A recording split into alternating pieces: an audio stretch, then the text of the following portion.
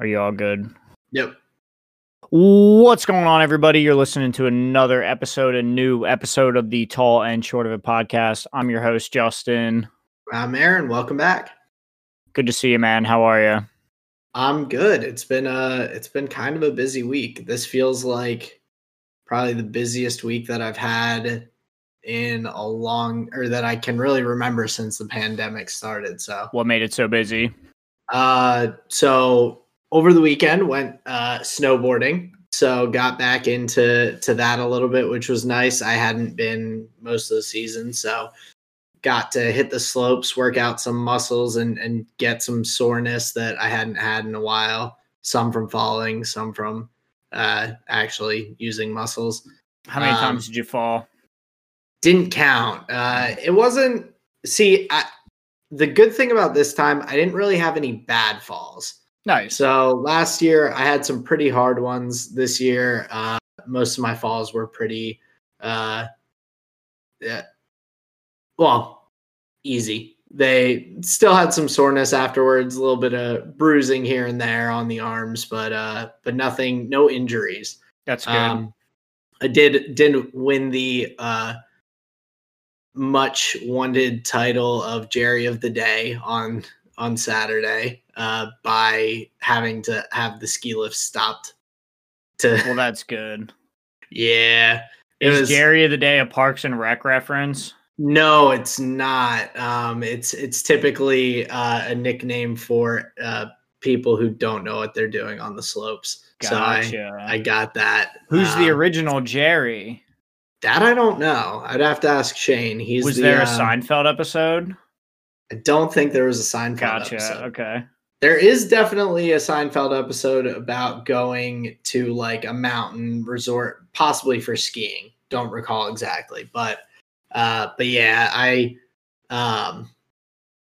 just zoned out when the chairlift was coming around and didn't get on properly, and then it like kind of knocked me down a little bit, and then I had to get to the back of the line. So it is what it is. You hate to see it. And your friends are just getting carted up the mountain and you're just down there all alone. Oh, yeah. They were like, we don't know that guy. Right. So, that's funny. Which is fair. I did your helmet with their snowboard. I definitely deserved it. Oh, yeah. I zoned out. Sorry to hear that. It's all good. Yeah. I've gotten better at dealing with the embarrassment and anxiety that comes with. So that's good. That's good. Because that's rough. I beat myself up riding the chairlift up to the top by myself, and then when I got to the top, I was like, "Oh, never happened." Put it out. Yeah. What are you gonna do? You're never gonna see those people ever again. I mean, plus you're wearing face masks. Right. I got a helmet on. They have no idea. Yeah. So there's that. Monday. Well, that's exciting. I'm glad you had a good time on the slopes. That's sick. Yeah, it was a lot of fun. A lot of drinking too. It was a good time, and I felt pretty good. I almost, I was trying to learn some tricks. I almost hit a 180 off a box jump. Couldn't quite stick it, but next time. I believe in you. You'll get it next time. But yeah, there was that. Then we had preseason testing that I was trying to keep up with all weekend, so that was fun. That was a lot. There was a lot of footage to go through. Oh yeah, because it was 2 sessions each day, right? Yeah, 2 sessions each day, 4 hours each. Yeah, it was a lot of driving. But really interesting. Yeah. Now this was your first time watching a preseason, correct? Right. Yeah. I think last year I kind of glanced over some like after things to get a little bit of an idea, but this was the first time going through and kind of watching a lot of that. What were your first, I don't know, is there any other housekeeping stuff you wanted to go over, or do you just kind of want to get right into it? Yeah, we can dive right in. Okay, cool. Because tell me what your first impressions were. What were you thinking? What did you like? So first impression, I was surprised that Mercedes was struggling a little bit. They weren't really struggling for pace necessarily. they were still pretty good up there, and I think their race pace will be fine. But it was interesting to see Lewis and Valtteri kind of having some difficulty with the control of the car. So that was one thing that definitely stuck out. Alongside with all the Honda engines, Red Bull and AlphaTauri were both just killing it. So those were my initial solid thoughts that I had. I was like, these teams look like they're going to be pretty good. Red Bull might be able to contend with Mercedes, which just I think makes it more fun for everyone for there to actually be a title fight a little bit. Right. Instead of just Mercedes way out ahead and everybody trying to catch up. Yep, exactly. Yeah, you hate to see that. The rookies looked pretty good. Yuki Tsunoda especially. Well, Schumacher and Mazepin didn't get really as much screen time. So I know Mazepin almost had a couple of incidences, but he avoided hitting anyone, which was right. good. Well, what's interesting about the Haas car is, and this is just what I understood from the broadcast, is that they are holding upgrades for the 2022 season, and the vehicle that Mazepin and Schumacher are driving are pretty much the vehicle that they're going to have throughout the course of the 2021 season. Yeah. Which was like a bit like, well, now that I'm thinking about it right now, like it's not that disheartening. I was going to say it's a bit disheartening, but like teams need development years. Teams need time to train and get up to pace and this and that. But I thought that was one interesting thing coming out of the testing was that Haas was openly talking about like, look, we're not really focused on this year. Which I definitely understand. I think that they will still give Mick and Nikita some good like training and practice time to kind of ramp up for those upgrades and hopefully a better car down the road. But I hate to see a team basically feel like they're throwing in the towel before the season even starts. You know what I mean? I think that doing that so early on is just, it doesn't look great. Like it doesn't look like they're all in on being in F1 if they're not willing to like year after year try and push and improve and get better. But maybe a development year is pushing to get better. They just know, like, what if there's just no reason to lie to the media and be like, we're going to be competitive. We're going to be at the top of the pack. Mazepin and Schumacher are going to fucking just suck all their dicks. And it's like, so then when that doesn't happen, then you actually have more to answer for, right? But what if you frame it early in the season as like, look, our car's not getting a lot of upgrades. We have two rookie drivers, promising rookies, you know, but rookies. And then if I understand it correctly, I guess that would have been for Aston Martin with Cyril. I was going to say Haas didn't have any like board reworks, did they? Not that I'm aware of. Okay. Okay, so they're just dealing with then a couple of new rookies and a car looking ahead to 2022. So maybe they get 23 races of like good solid F1 experience, and then they can come out next year and be like, "Hey, look, here's our R&D focus for the 2022 car." Now Mazepin and Schumacher, they have 23 races. They've got 23 races times 50 is like, what's that? You have like 100 and that's a lot of laps is all I was saying. 1,100, 1,200 laps. Yeah. That's a lot of laps, right? In an F1 car on F1 tracks. So now they're more seasoned, and then maybe next year they can be a little more competitive and like be ready for that. So it may just be a careful positioning in like the media where you don't actually want to maybe you don't want to lie like that because then you have a lot more to answer for. I guess that's all I'm saying. Yeah, and I mean, I definitely get that too. I wouldn't want them to come out and be like, "Yeah, we're going to be racing in the midfield," and then be 19th and 20th place every week. Right.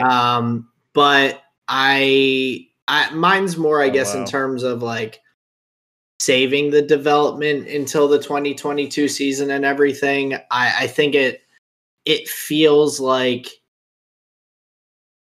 they're throwing in the towel a little bit on this season before it even starts. Like they're not even willing to give their drivers a shot at being competitive this season, which I mean, like I definitely understand wanting to put focus on the future and everything. Like F1 is going to be around for a long time and you want to be successful down the road. So I definitely understand not wanting to put as much effort into this season, but for me, it's like there's the bare minimum and then there's just like doing nothing, and they're like doing nothing and not even doing the bare minimum of like slight upgrades, and they seem committed to like not changing their car at all throughout the season. Which I think you could even try and make like small upgrades that maybe don't take as much time or really as much like engineering or whatnot to just try and get slightly faster. Right. Like I think by the end of the season, if they don't do anything with their car, they're going to be like 1 to 2 laps down in almost every race for the last 5-6 races, probably. Barring safety cars and things like that kind of reel things back in. Yeah.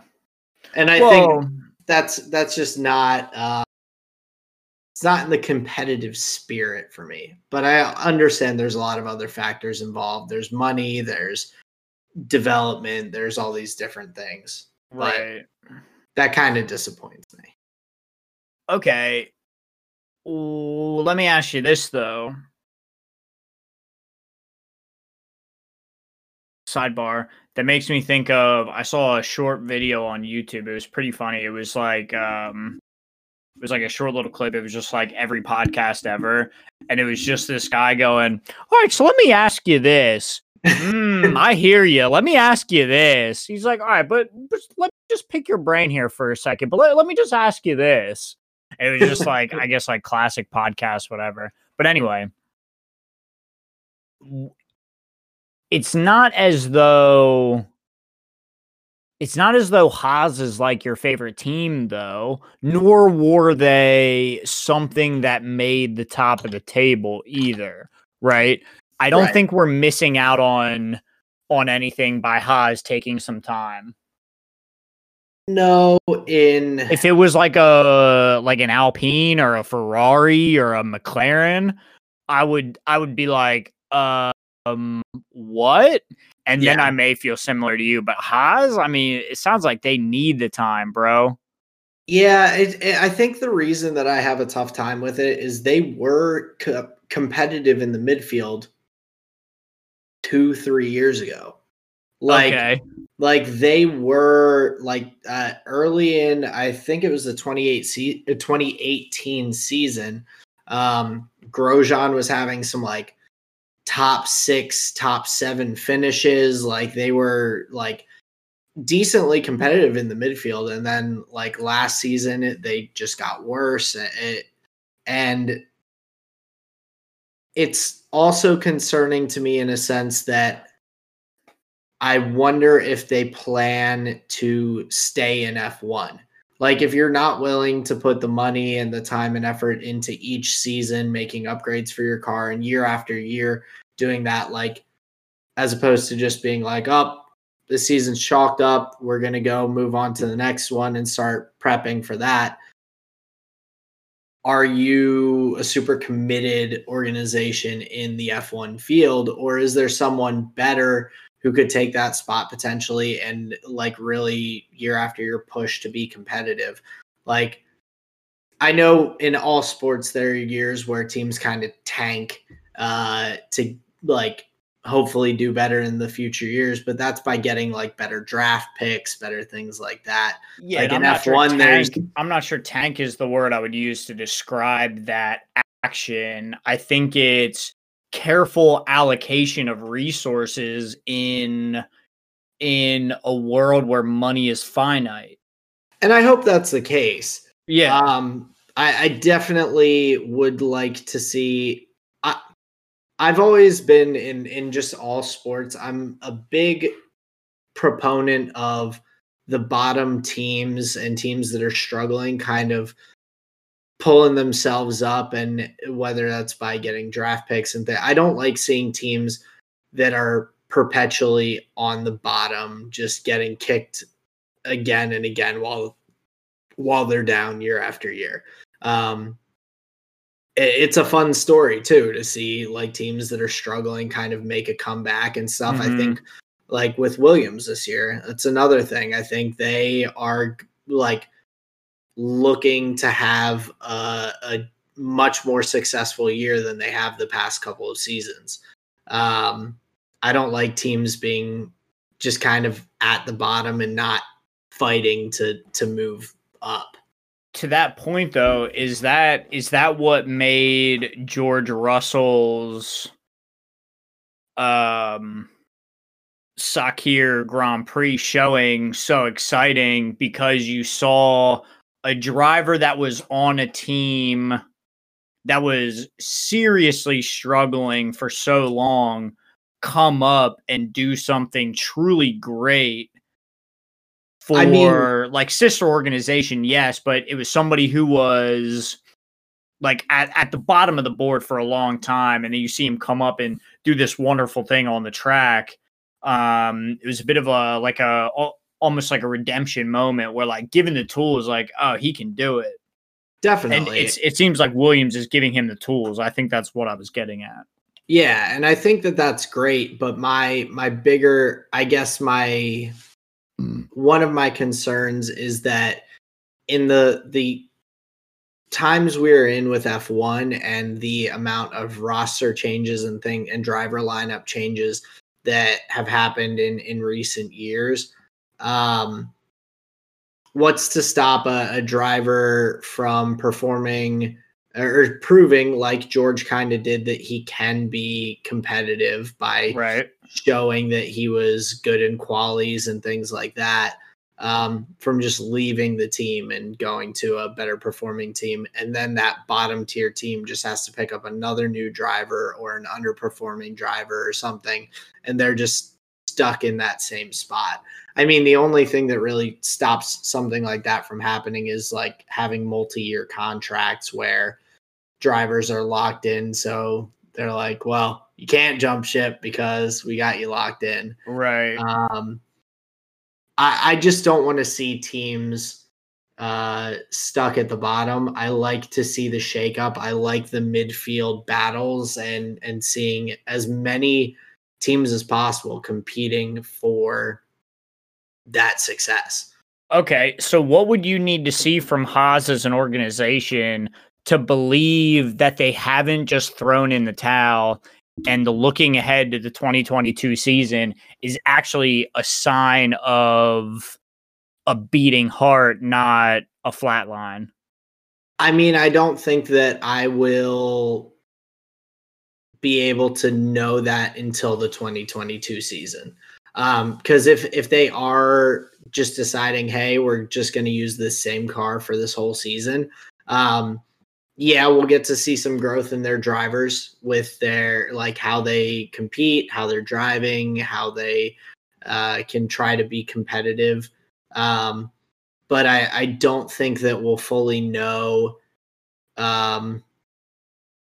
what's if this plan that they have of putting all their effort towards the 2022 season is legitimate until we get to that point and we can see whether or not they, because if I guess the way to say it from the way I look at it is, what if this whole season goes by, at the end of the season things wrap up, Haas has 0 points, they finish last and second to last in every single race. They're bottom of the constructors.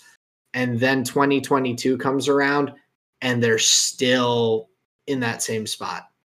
And taking this entire year to put development forward for the 2022 season, they get there and they're still last in everything. Like, if that happens, then I lose even more faith in the organization. So I would need them to be at least semi-competitive with some of the other bottom teams, Williams, Alfa Romeo, some of those lower teams, to kind of prove that taking this year to develop for next year is actually a legitimate strategy.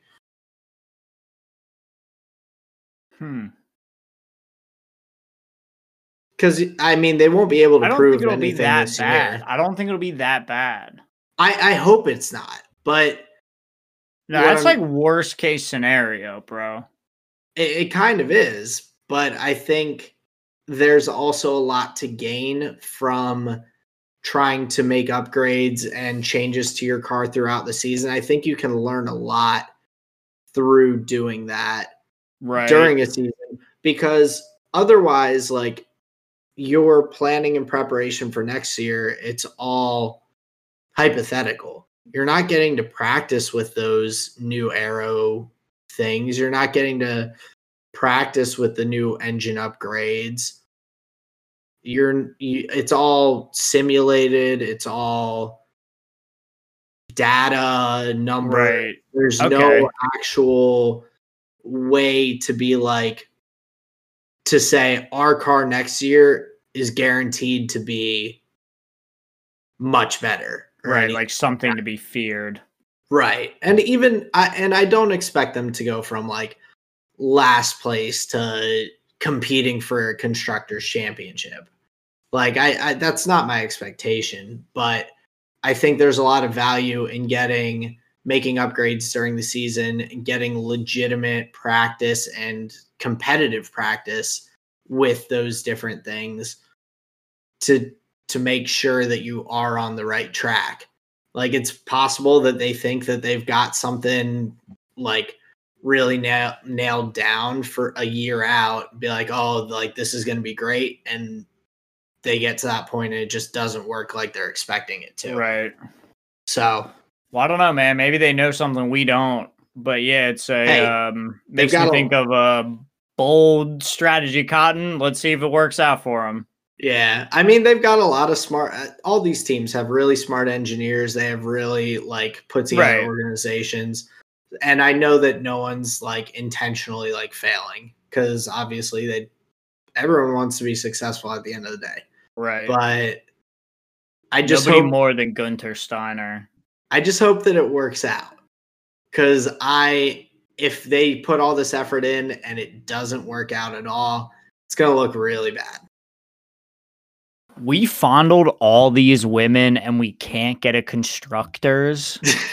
Jesus. Well, I mean, the way Mazepin almost ran into 2 different people during testing, who knows if he'll end up even being a driver with getting that many points on his I don't know, dude. Super license. I don't know, man. Grosjean had a problem, and they let him drive. They even took him into IndyCar. They were like, "Yeah, we'll take you." I mean, no one seemed to care. A lot of his crashes were one-car crashes. That's true. Well, isn't that worse?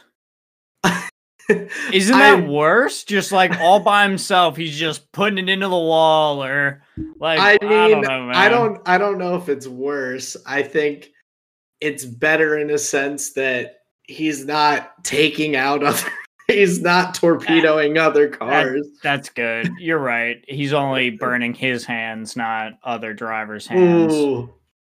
You know. I was like I was saying to you, really happy to see him kind of in an analytical role on Twitter and everything. As much of an analyst as anyone can be on Twitter, but Right. Aren't we all just PhDs on that site? armchair analysts, man. Armchair fucking doctorates, bro.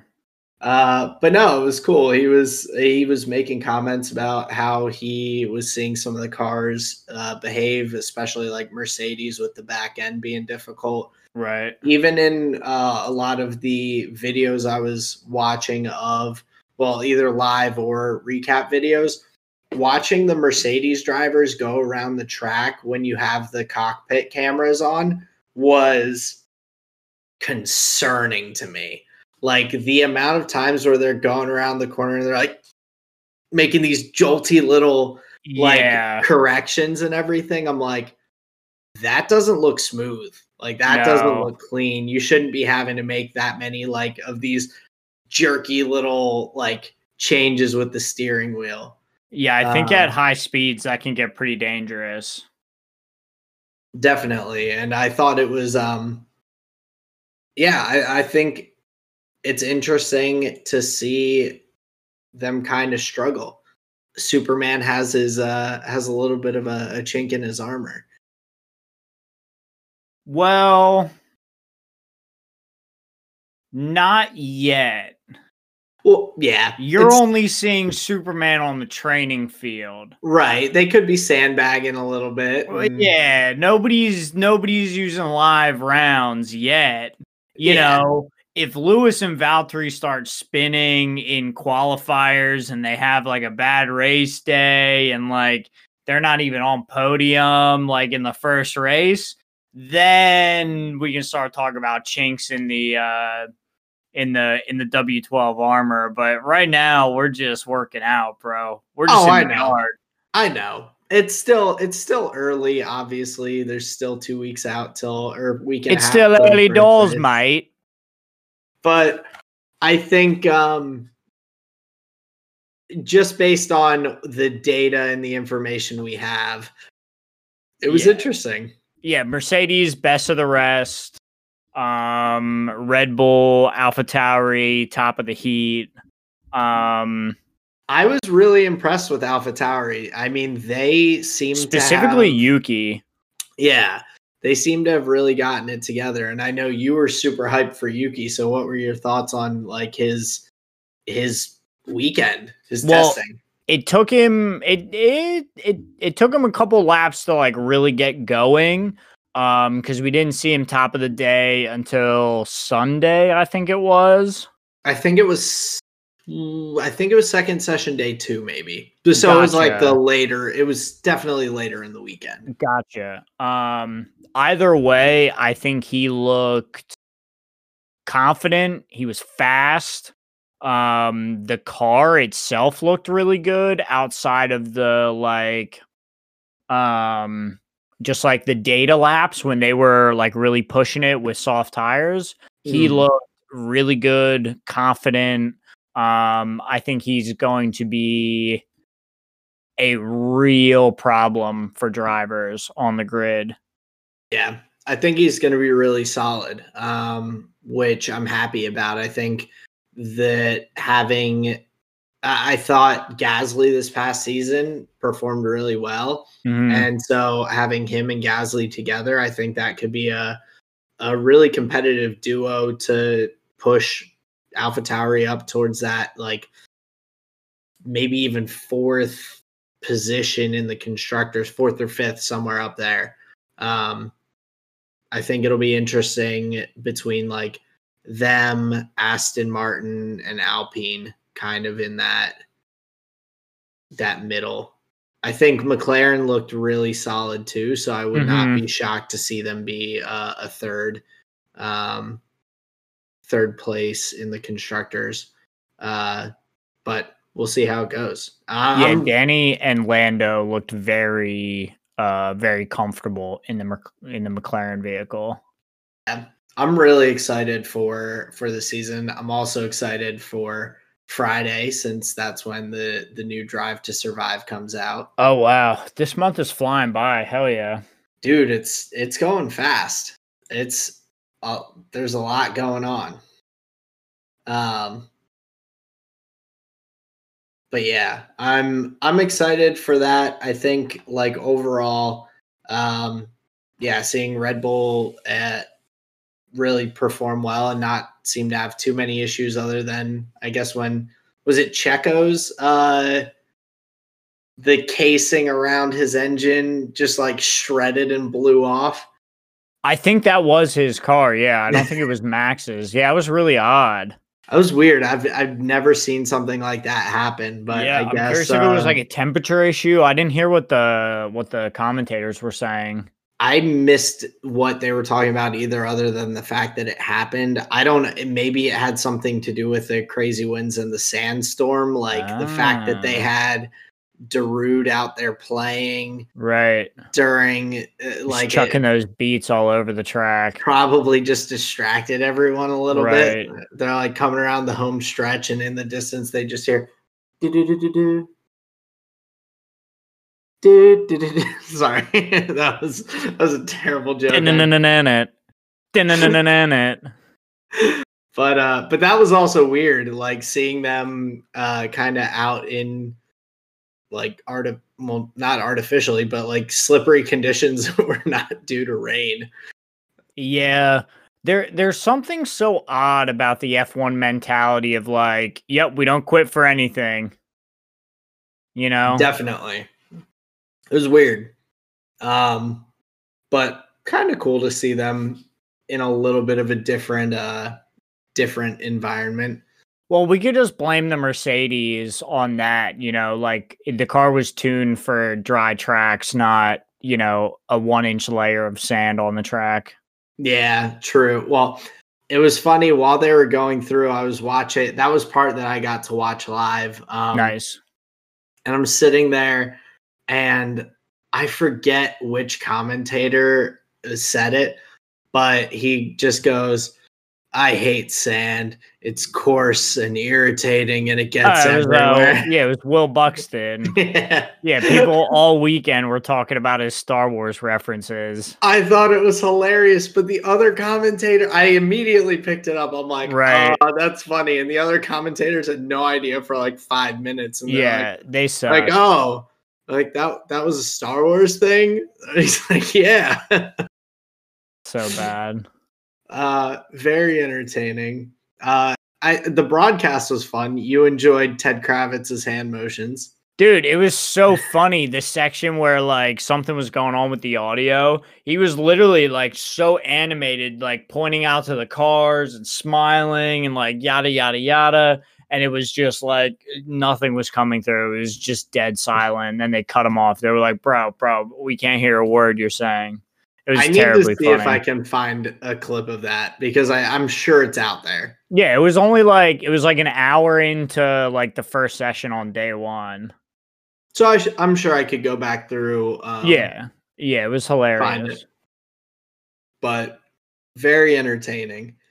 I was also, I know I had mentioned it to you, but I was really intrigued by the lap counts that the teams were doing, and kind of how many total laps teams got in. Yeah, and you had those numbers up, and some of the drivers were putting in insane mileage. Yeah, like I think I forget which day. I think it was day 3, but we had Kimi Räikkönen putting in 166 laps in one day, which is just insane. The fact that it, like, oldest dude out there, and he's just like, yeah, I'm going to be in this hot car and suit in the Bahrain sun, and I'm just going to around, power through for 3 full races worth of driving, with with George Russell only 8 less laps than him. Like on day 3, Kimi did 900 kilometers of driving. That's crazy. The endurance on those guys, man. Yeah. And then after George, like the next closest, Yuki Tsunoda did about 500. So he did 400 kilometers more driving than the third most on the grid that day. That's crazy. Is just, it's nutty, man. Like, what leads the teams to do so much less than that? Honestly, I don't know. And maybe it's fine tuning. Maybe they're trying different things. Like Kimi might have been just doing a lot of that, like long run testing to see how the car does on heavier loads of fuel and more of a race kind of simulation, where other teams maybe are trying to cut down, do less to get more of like a quali style with low fuel and different things like that. Right. Not really sure. I'm sure they had I'm sure teams had their reasons, but the fact that it's such a huge difference is like just kind of crazy. Yeah. Like it's weird to see that there's that huge of a right difference. Because it's not just like 10, 20 laps. It's like double, triple, quadruple the amount of laps. Yeah. Which is a lot. Obscene. Man, I can barely sit for like a couple hours. I don't think I could sit for like 4 hours just zoned in on like left turn, right turn, hard right, left, box. Like that's the focus and everything you need for that is insane. And not only, yeah, and they're going so fast too. And those turns, it's not like they're just sailing around there.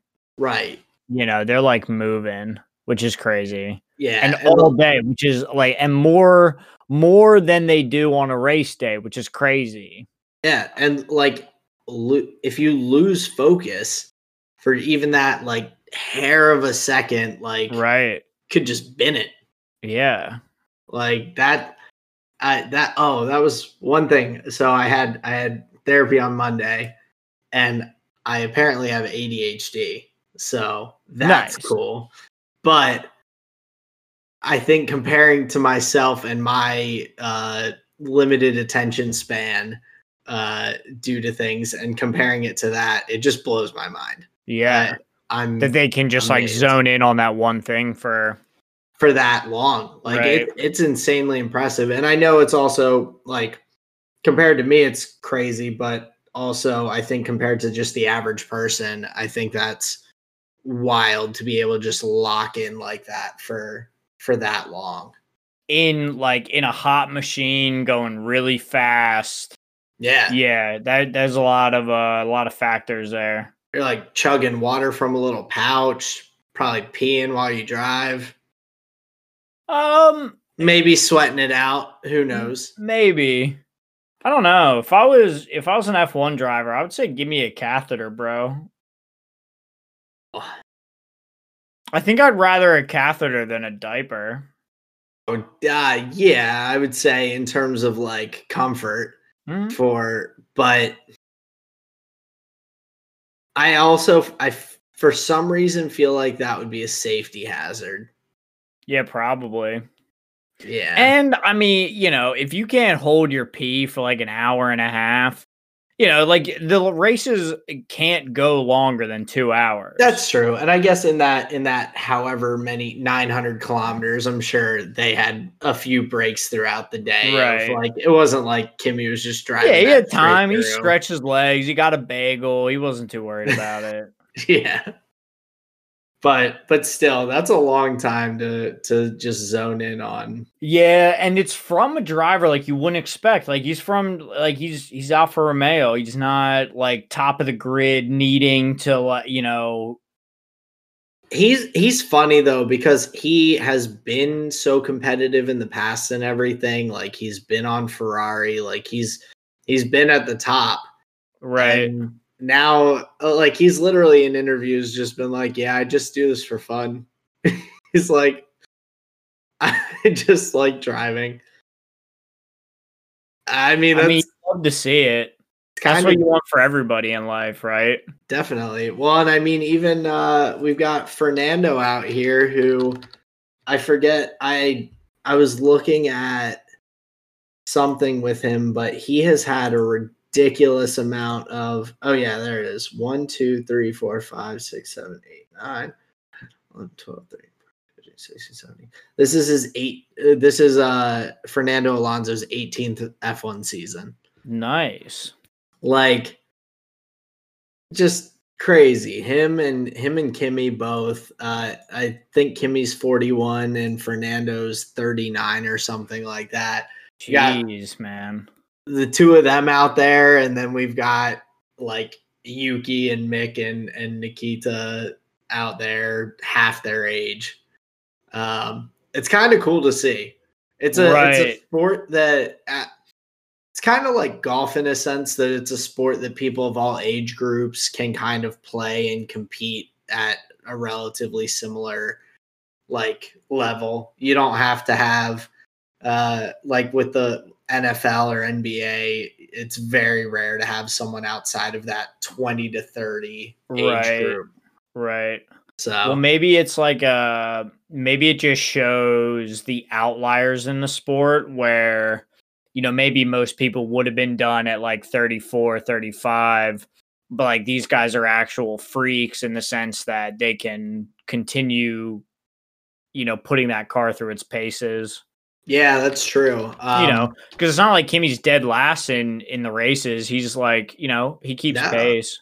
He was up in the points a few times this past season. Right. I think he was like 6th in terms of time on first day of testing. Right. Which is cool. I mean, and then even like Lewis is 36. So yeah, we've got a pretty good spread, but also world champions and those people, like people who are lasting really long, have been really top tier drivers for extended times. Well, that's promising for me because now, you know, I'm, you know, pushing 30, but I could. You haven't even peaked yet, man. Right. I haven't even peaked. Exactly. You're gonna be on that F1 sim just zooming. Just locking it in, bro. Just locking it in. Is that for a console or is that for on your computer? It's on the PlayStation.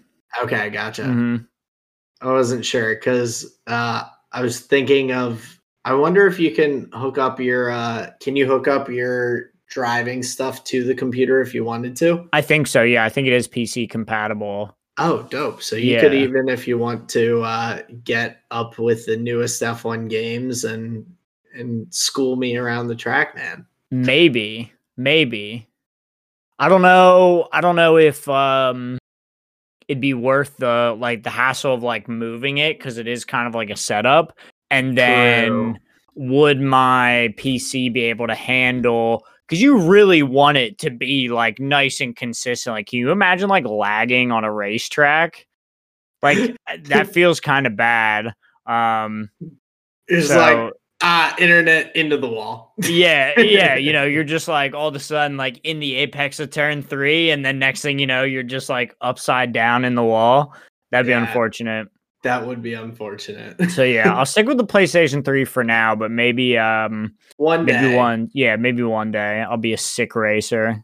One day we'll get some. Once at the point that I get my own setup and everything and feel like we could compete, then that's when you'll have to switch it. That's when you'll have to switch it. I'm not going to race you keyboard versus.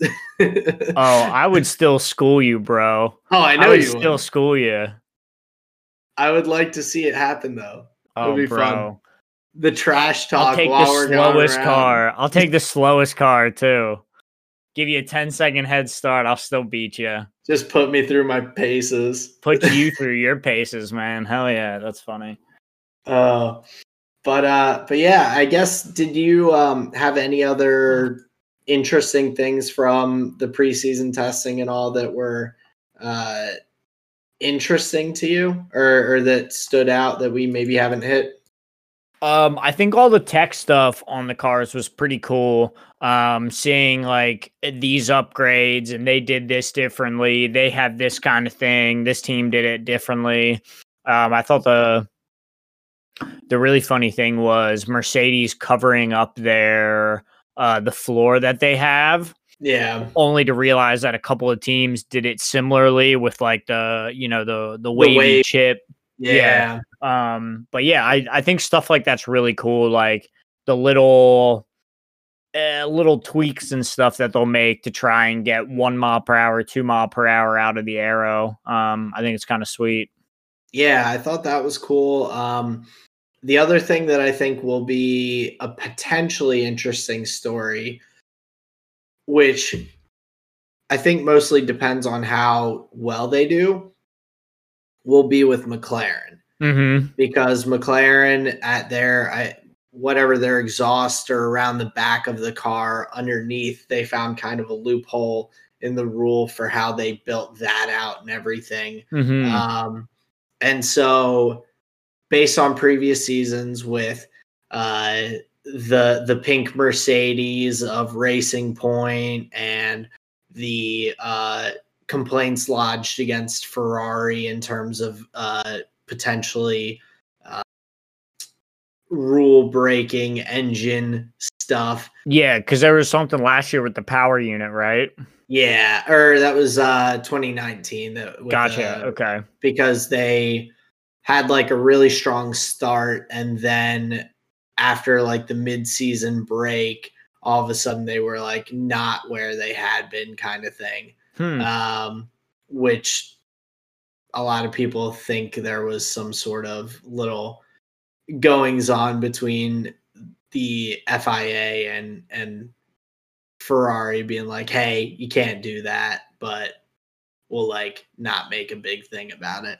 Gotcha. Kind of thing. And so all of a sudden Ferrari just kind of dropped off the crazy performance they had. But with no word from the FIA as to what happened. Nothing really all under wraps and whatnot. So I'm interested. That could be a potential like storyline of whether or not some of the teams are like, oh, McLaren's cheating the rules by the way they did this, and they're doing too good. I think that'll be could be something that comes up during the season. Right. Huh. So, interesting. Because that's another one of those kind of tech things that they're like, hey, we found a way around the rules, and kind of like the DAS system with Mercedes. I think they're like, found a loophole and we're going to use it. Which is interesting. Like, how do you have a loophole for them to introduce like a whole new like steering system? And then they're like, oh man, you can't do that. Like, that's crazy. I think with that, the thing I was the most curious about was if any other team had something like that was in their development. Right. Because, like, honestly, wouldn't have shocked me if other teams had that in development and were like, we're going to run with this and potentially down the road. And then the FIA was like, oh, Mercedes, that's a no-no. We'll knock it off. And all those other teams just like, hey, don't tell anyone that we were looking into the same kind of thing.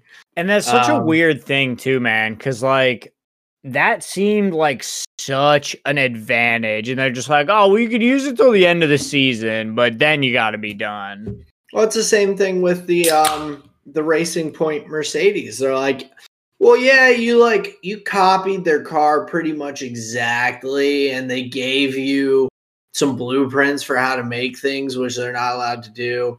But we're just gonna like take some points away and then let you drive the car for the rest of the season. Exactly. It's like a weird way to handle it, it seems. It's very slap on the wrist and send them on their way kind of thing. Yeah. So, I don't know. I think it'll be interesting. I feel like with something like that for Mercedes, that's a relatively easy part to potentially replace with something that fits more into the regulations if they are forced to.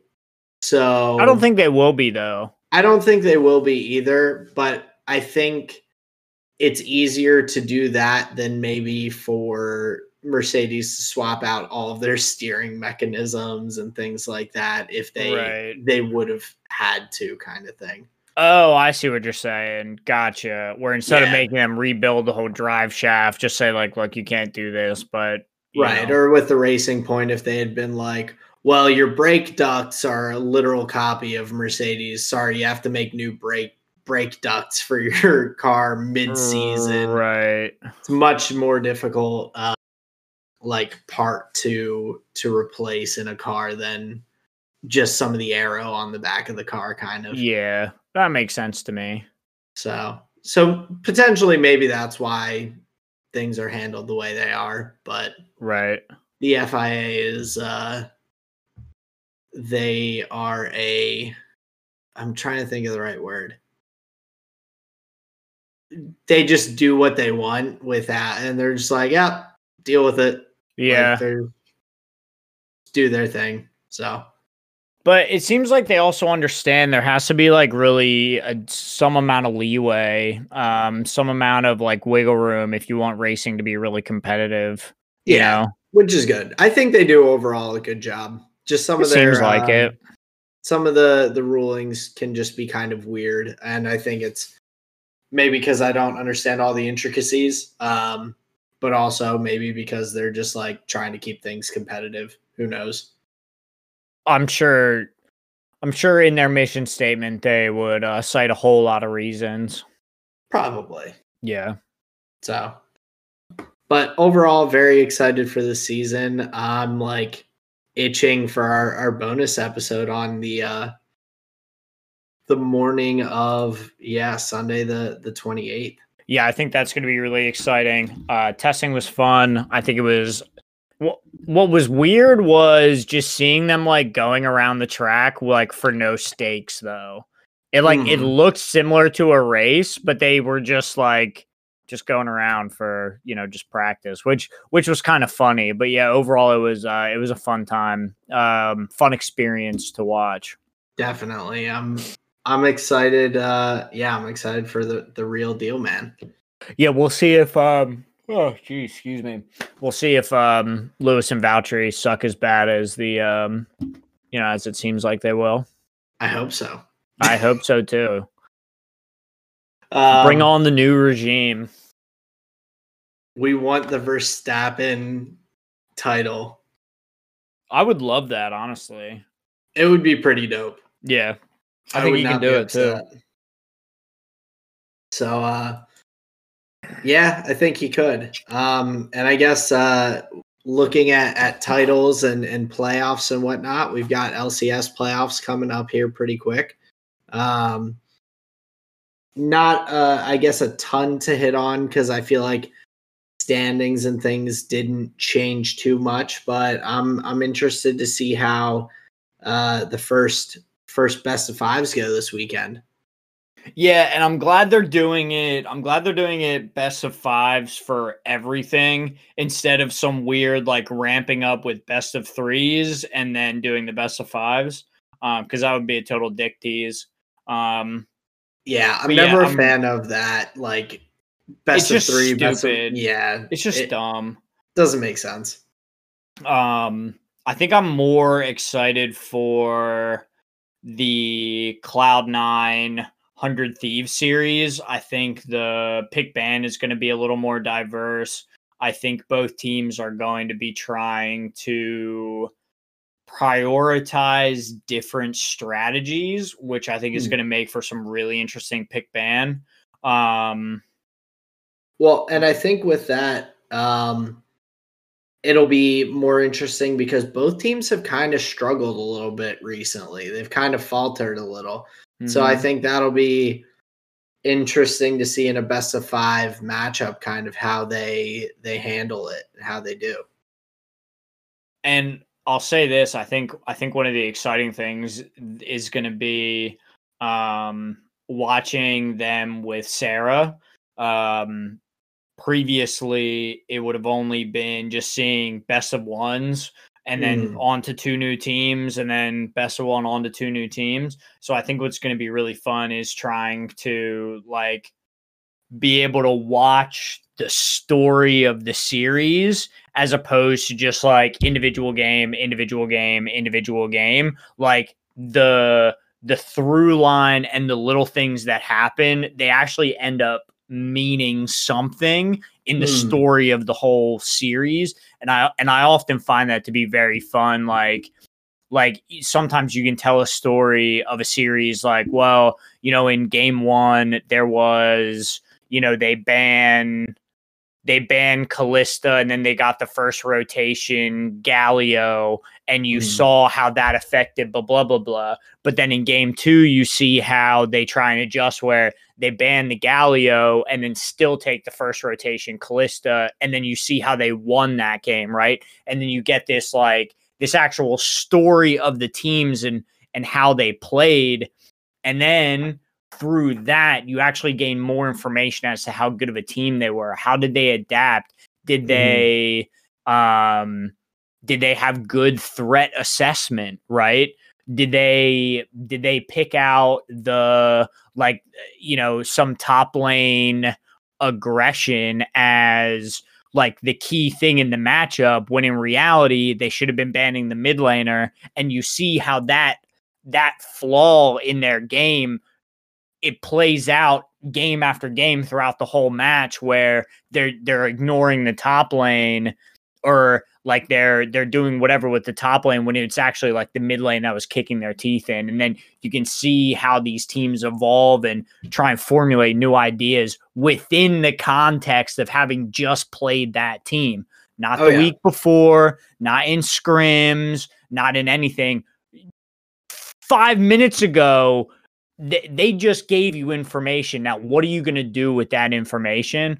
And I find that incredibly fascinating in the course of a best of five, and not just in the pick and bans, even like level ones, like how the warding changes. Like it all to me is so much more fascinating and is really when my mouth really starts watering when you talk about League of Legends, is when you can get into those long form conversations of what happened over the course of the 4 hours, not just 34 minutes of gameplay. Yeah, or even seeing like you'll have instances where a team comes out, they get the comp they want, they lose with it, and the next game they're just like, salty run back. We want the same comp. We know that we know that we just like messed up our level one and got put behind early, and then it was just lost from there. Like we know that if we do it the right way, then we can win with this comp. And so seeing things like that, or seeing like maybe someone like Blabber just pops off on Hecarim and just like kick someone's teeth in for a whole game, and then they're like, but then you see how that gets banned every single game. Exactly. Then. They're like, it's very interesting to see kind of the those fluctuations in play styles, the fluctuations in pick and bans. Like, I agree. I think it gives you a really good idea of whether a team is legit or not. And like if they're just good in those best of ones, or if they can actually make those adjustments and improve throughout a series. Right. So to your champion pool point, it's interesting that isn't something I've heard them talk about too much recently about anybody, is like how large their champion pool is. Like they talk about it with Dardoch a little bit, but it almost seems like just like a throwback type analysis where, you know, they would say, you know, Jensen had, you know, he didn't have a champion pool, he had a champion ocean, right? Where like these dudes could play anything, that thing. And I haven't seen that narrative really come through, which makes me wonder how much these players are really experimenting with like off meta picks and things like this, because we haven't really seen that during the regular season. We've seen a couple of like standouts like Reyes' Draven, and some others. But overall, it really has been a bit of a homogenous split. So I'm curious if we're going to see any branching out in these upcoming series. And with that said, I think it's also a kind of a connotation of how the meta has been over the past year or two.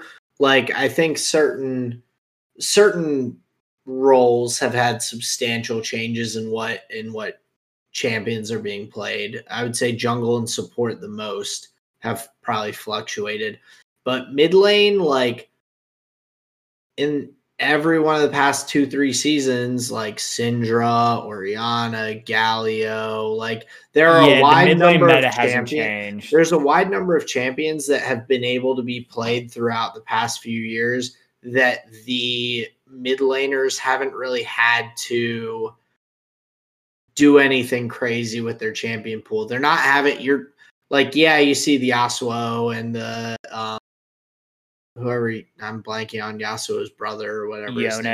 Yone's like you see those mixed in, but you don't really see like the Zeds that much. They're like, you do see some small fluctuations with like a Tristana mid and maybe a Kali here and there back previously, but that's not like champion pool depth. Like that's just flexing a strong pick in the current meta. Right. The vast majority of these champions have kind of carried through for like, I'd say top lane, mid lane, and to some extent AD carry. AD carry had their shifts where you were playing mages in the bot lane and things like that. Right.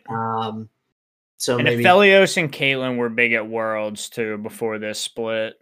Right. And so I feel like generally you don't have to learn a very extremely new play style in the bot lane position, as opposed to like you could have to in mid and top, like between going from tank meta to carry top lane meta to all these different things. There's mid lane, the only crazy weird stuff that you had were like playing Ornn mid and some of those, like the Sion mid, the occasional like tank mid weird pick. But even those were answers to like, that was because somebody picked a set mid or a Zed mid, and it was just like an easy counter pick. Like what are you supposed to pick against a Zed? Like a squishy like Syndra or somebody? Like, no. Hey man, I used to play that Zed Ahri matchup all the time.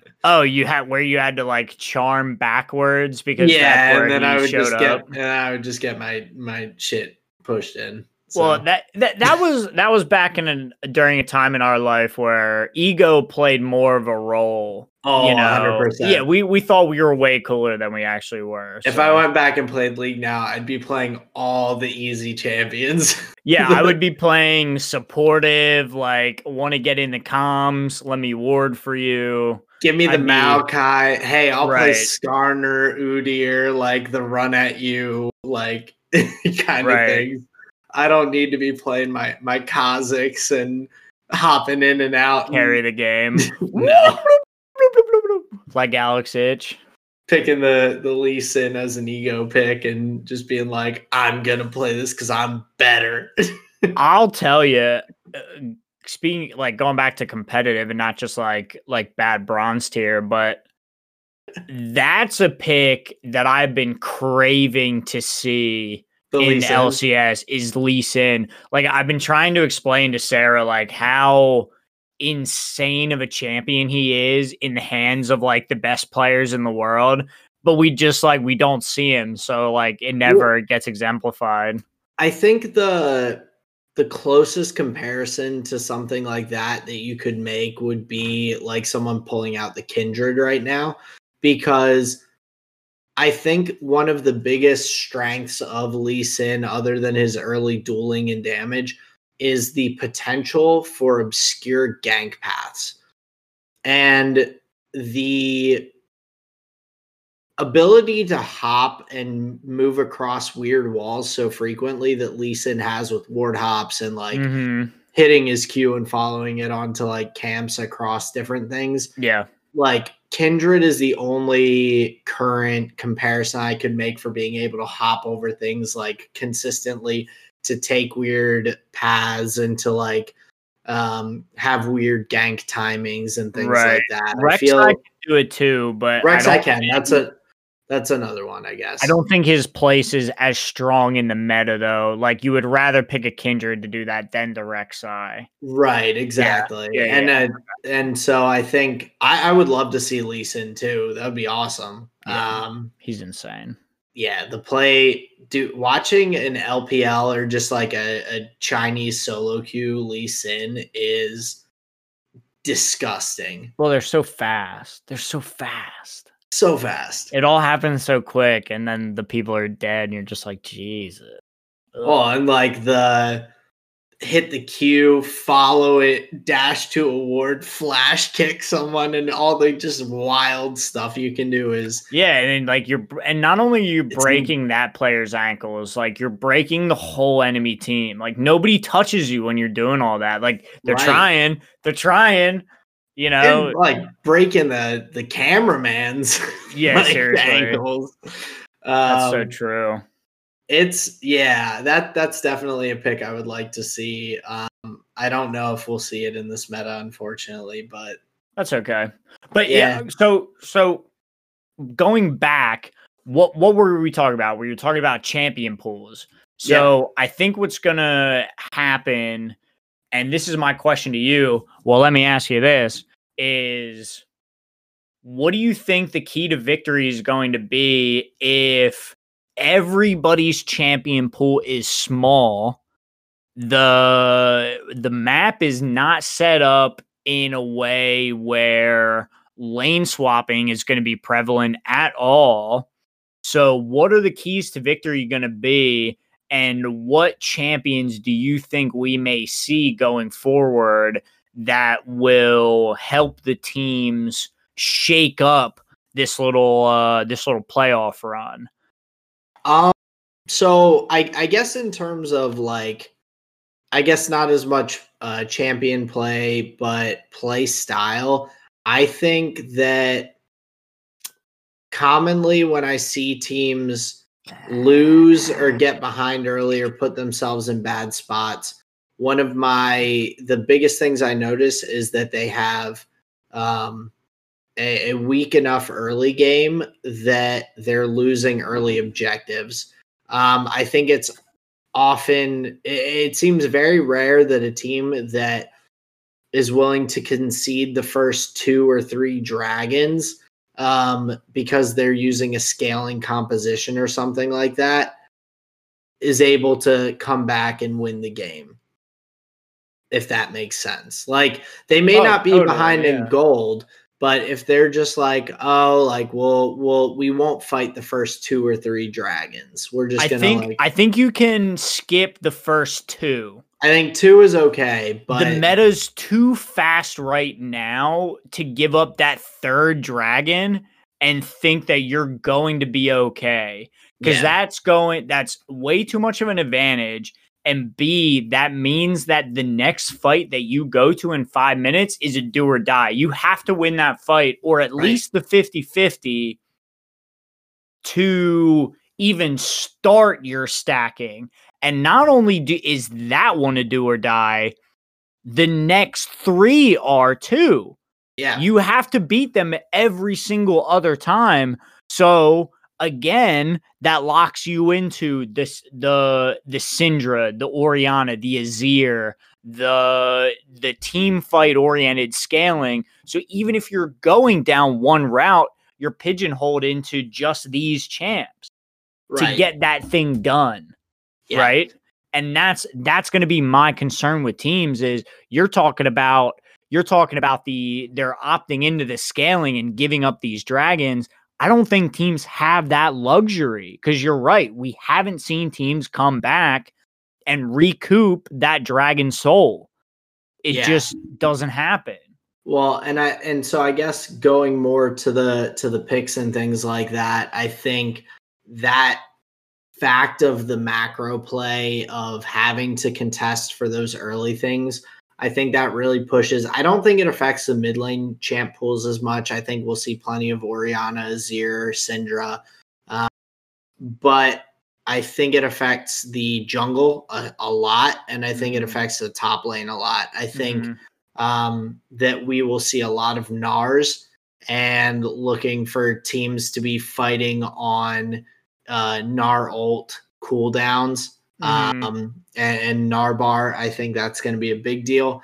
I also wouldn't be shocked to see a good bit of like some Gangplank play where because the ult from Gangplank can be really significant in some of those team fights early on. Like some of the damage that can come out from a good GP ult early is can be make or break in a fight. So those are like a couple top lane picks, but for the jungle, I really expect to see a lot of these like the Hekarims and kind of the, I guess, more brawly like junglers. I think that will be consistent. I know a lot more teams have been picking like the Nidalee and things like that, but I don't. Only with the Renekton though. Yeah, I don't think that the Nidalee is as strong of a pick as some teams have made it look. I think it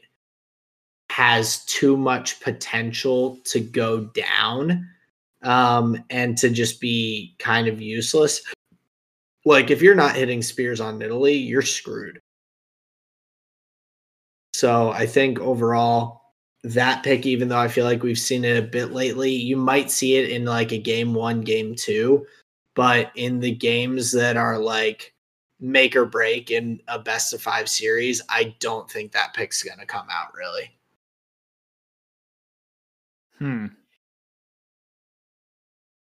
I think, especially if a series goes to 5 games, I think teams will not be willing to take the risk on a champion like that.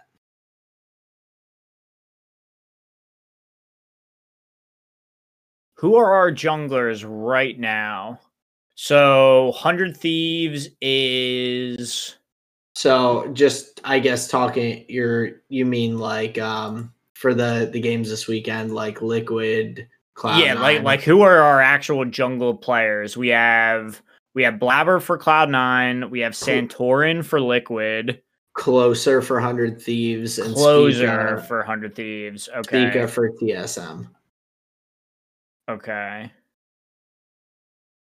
So then thinking of just those players specifically, we're going to see a lot of Lilia and we're going to see a lot of Hecarim.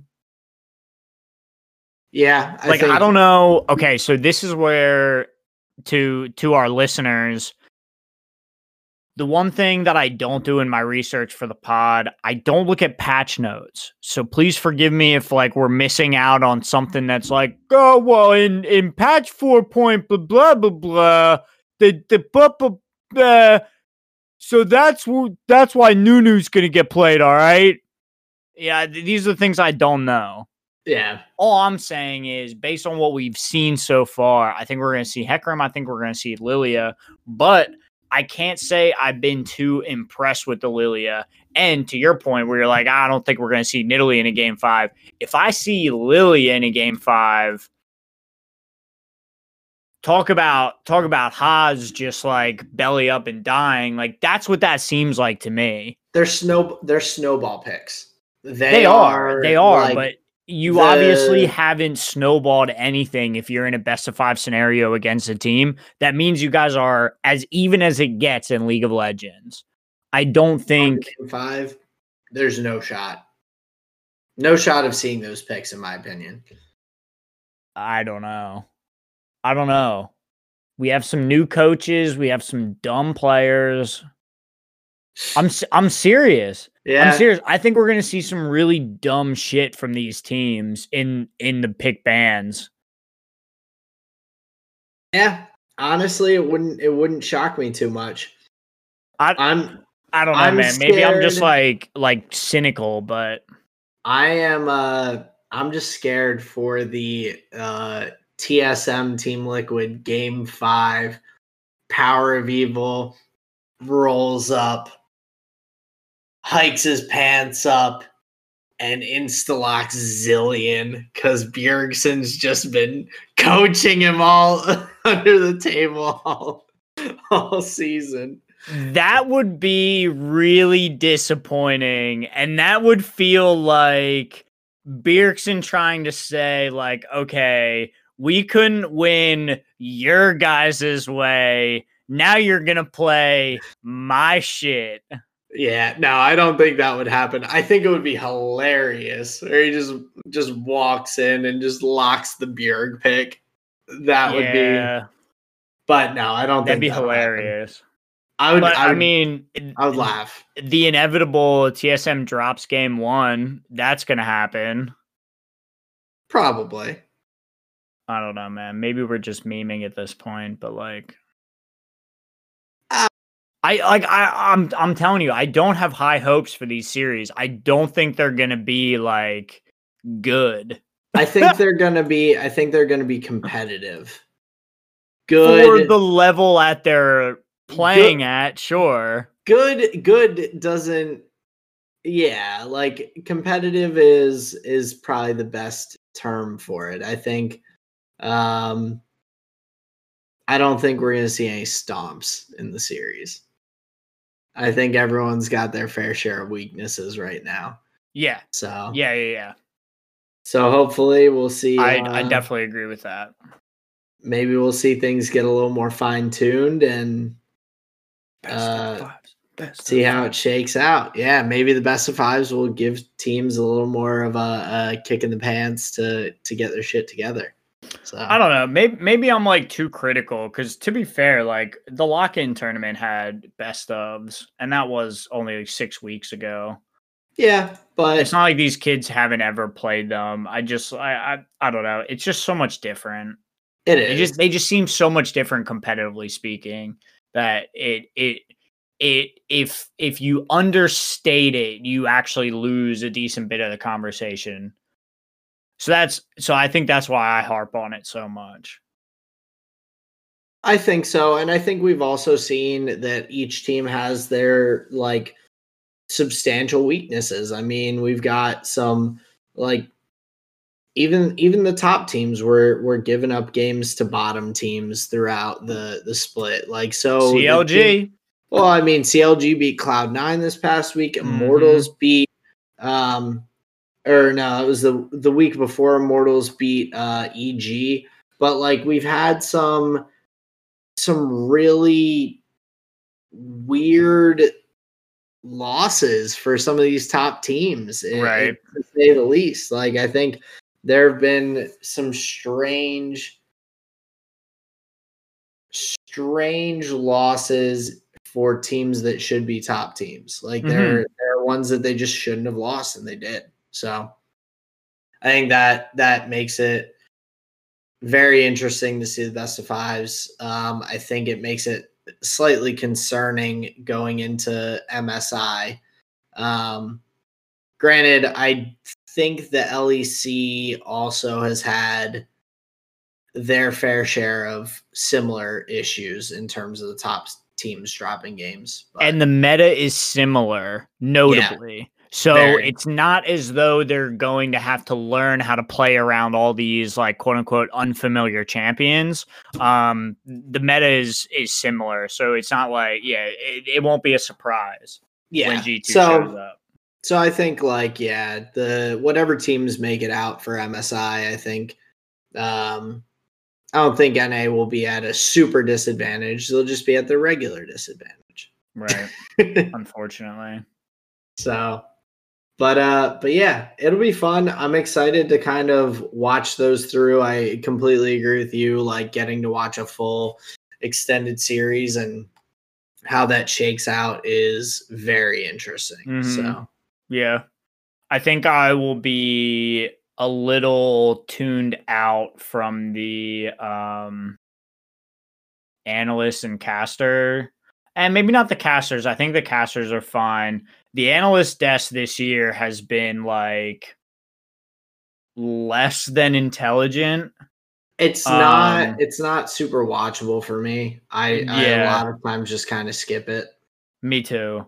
And I'll tell you what, I find it was helpful in the beginning during the lock-in to help me like get a sense of players, storylines, meta, like that kind of thing. But Mhm. now it's just like I have so many more like engaging observations about the game now at rather than like what they would be talking about with it. And it's just like, yeah, just give me the series. So I think that's going to be like the worst part about it is like I'm just going to be chomping at the bit, like, all right, like let's get these fucks off the screen, let's Hey just get into man, the game too. bathroom breaks, food breaks, just it'll Yeah, be I hear you, I hear yeah, you. I just but like I just like the action, you know. definitely. Love And I mean, watching it. I like good commentary on what's going on as well, and hopefully it's not too rough. So Hopefully it's not Freak. I I have my opinions. They're strong ones. I expect to see him casting some games, Probably.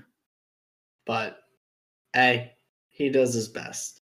We all do our best, We actually. all do our best. Yeah, that's the So thing. yeah. Um it'll be interesting to see. But I'm very much looking forward to it. Only in a couple days. We've got Drive to Survive this weekend. We've got fucking playoffs this weekend. Bro, I'm gonna be I'm gonna like come the Drive to Survive series. I'm gonna have binged it all by like I don't even Friday know. night. Um, I'm Yeah, curious. if it's like a 9 a.m. drop, is it a noon drop? When does it go live? That's what I'm looking We for. have the date, but I need the time. I'll set my alarm, you fucks. So it says March 19th, midnight Pacific. So it will be like 2 a.m. on Saturday. Um, Hell yeah. or actually, That's oh, 3 a.m. on Friday. it's either 3 a.m. So 3 a.m. Friday morning or 3 a.m. Saturday. I guess that would be 3 a.m. Friday morning. Yeah, I don't know how time zones work, so. I know how time zones work. I just don't know if they mean that. But it's the date. So they're saying the date. So Yeah, so midnight would be, yeah. So I guess that would be like 3 a.m. our time Friday right. morning. Hell yeah. So Friday night, I'm going to get home. I'm going to Thursday night. You can come home real late. Nope. No. Can't do it. I've got work on Friday morning, and I know damn, dude. that's one of those things that there have been shows where I've tried to start them just like on a normal weeknight at like Right. 9 p.m. And then it's like 4 a.m. and I'm still watching, and I'm like, oh, I have to be up in 3 hours. Yeah, that's a bad day. You don't want to do that. I'm really not good at starting something that I'm like really interested in watching Right. on a weeknight. Like Gotcha. I have to do it on the weekend. My weeknight watching is things that I've already seen typically, or things that I don't care if I miss something. Like Gotcha. Because you have to have the availability to fall asleep watching it, exactly. or just to be able to turn it off. Yeah. Yeah, So brutal. yeah, I can't do it. Nope. I understand. But by the end of Sunday, I've watched 2 series of Best of 5 League of Legends and all of Drive to Survive.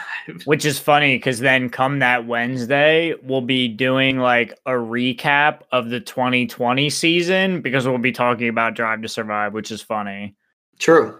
Yeah. It'll kind of hit all the different points that maybe like memories from the season and all. So Right. yeah, I doubt I'll finish it, to be honest. So we'll have to go slow, like a first date. I'll power through it all. Okay. I'll be an aggressive first date. You degenerate, man. The last of the late breakers over here. The last of the late breakers. Jesus. You got me. But I know you did want to get into some more deck tech. So do we want to get rolling with some of that? Yeah, we can get into that. First of all, before we do that, I would like I have two things on my list. I heard something hilarious yesterday, and Okay. this idea has just like been stuck in my head. Just totally not magic related, so we'll put it here and then we can talk about magic related stuff. All right. So I was with a client yesterday, and she was talking about how her daughter has been like having problems in school, and virtual or have they are both, I'm pretty both? sure. Okay. Yeah. And she does the work for some classes, she doesn't do it for others. She like enjoys sports but isn't like that socially competent. She's like hyper intelligent, like very intelligent. Yeah. Or at least gives that energy. I've met this kid a decent amount. You know, I've interacted with her a decent amount anyway. Okay. And she is currently using an individual in her grade as an example to basically try and get an IEP. Wait. Yeah. She's sandbagging school? Yes. Yes. What? And it sounds fucking genius. It sounds so funny, especially if you've met this girl, right? Well, and so for anyone who doesn't know what an IEP is, it's typically it's kind of a program for students that are not excelling, who are like, it's trying to keep them up to pace with like the rest of the grade and everything, help them through with different things, whether it's certain classes or whatnot. So it's a state recognized learning disability is what is basically effectively what that piece of paper says. Basically, yeah. So there's a kid in her grade that has something similar, and he like acts out, he gets like rambunctious and all this other bullshit, but the teachers can't do anything because they've got like this pre-written thing that's like, hey, look, he's like whatever, he's got these issues, you can't touch him. Yeah, right? It's kind of like an anti-discrimination like paperwork, like right. So now this young individual sees this kid get this attention basically. She's too smart. Like, she's way too smart. She's too smart for her own good. She's bored. Like, that is exactly what I told her mother. I was like, she's just bored, dude. Like, there is nothing that school is able to give her that is like challenging, engaging, nothing. She's like, but you know, she'll sit on YouTube for just hours on end, just watching videos about who knows what. And it's like, duh, she's not like slow. She's not engaged with what the school's offering her. Yeah. So she's literally crying wolf. She's asking her mom to schedule her an appointment with a shrink. Like, she's trying to get this in paperwork. She is too smart. Dude, she's like dodging like hardcore. And she is trying to be out the door, son, in any way that she can. Man, well, and so that's what I was initially going to say when you were like, oh, she's like excelling in some classes, and the classes that she's not doing well in or that she doesn't care about, either the teacher isn't good or they're just not engaging. That And is a they're known not, factor. The teacher is somewhat of an issue with and the young individual. and I think that's a big problem. I mean, I look back, someone who I'm super close with now, years and years after high school, I tutored back in high school. I was in National Honor Society, and I had to tutor someone because of Oh, my hell yeah. requirements. Right. And so I got stuck You're with so this. smart, dude. I'm so proud of you. Nah, I'm not. I had to try a bunch of times to get in. They were like, we'll let you in if you just stop bugging us," basically. You actually had to fucking beat up the other applicants, so you were the only one left. Pretty much. That's Yeah. that's how I snuck my way in. But I hear you. uh, I'm sorry. Continue. no, but this person, like, we would show up to tutoring. I would be like, "All right, so what are you having trouble with?" They're like, "Nothing." And I'm like, "Well, like, you're here for this, like, so like, what's the deal?" They're like, "I don't like my teacher." I'm like, "All right." I'm like, And then you say like get out a worksheet and they can perfectly do the work. "Yep." Yeah. Like, no issue. Like, we ended up not. We would like. I would help them with homework for other classes that was completely unrelated to the work that they were supposedly struggling with, and it was like we became really good friends because we're just talking about life and just hanging out, basically. Right. um in our school sanctioned time that we had to be there, and like became they're a very good friend of mine now. But it's just funny, like, the fact that a teacher can have that much of an impact by not being engaging, not being willing to work with students, not like whatever. Like, both my parents are teachers. I would say I know a decent bit about like how a teacher can be engaging and interact with their students. And like my dad, he doesn't put up with any BS. Like, if people are messing around in class and stuff like that, he's like, "You can go." Like, if you don't want to be here, don't be here. Like, get out of my room. Right. Like, he does his best to try. I don't think she's like that disruptive. No, though. no, I don't think so either. But it just sounds like she doesn't enjoy that person, and so she just doesn't care. And, Right. like, that's Dude, yeah.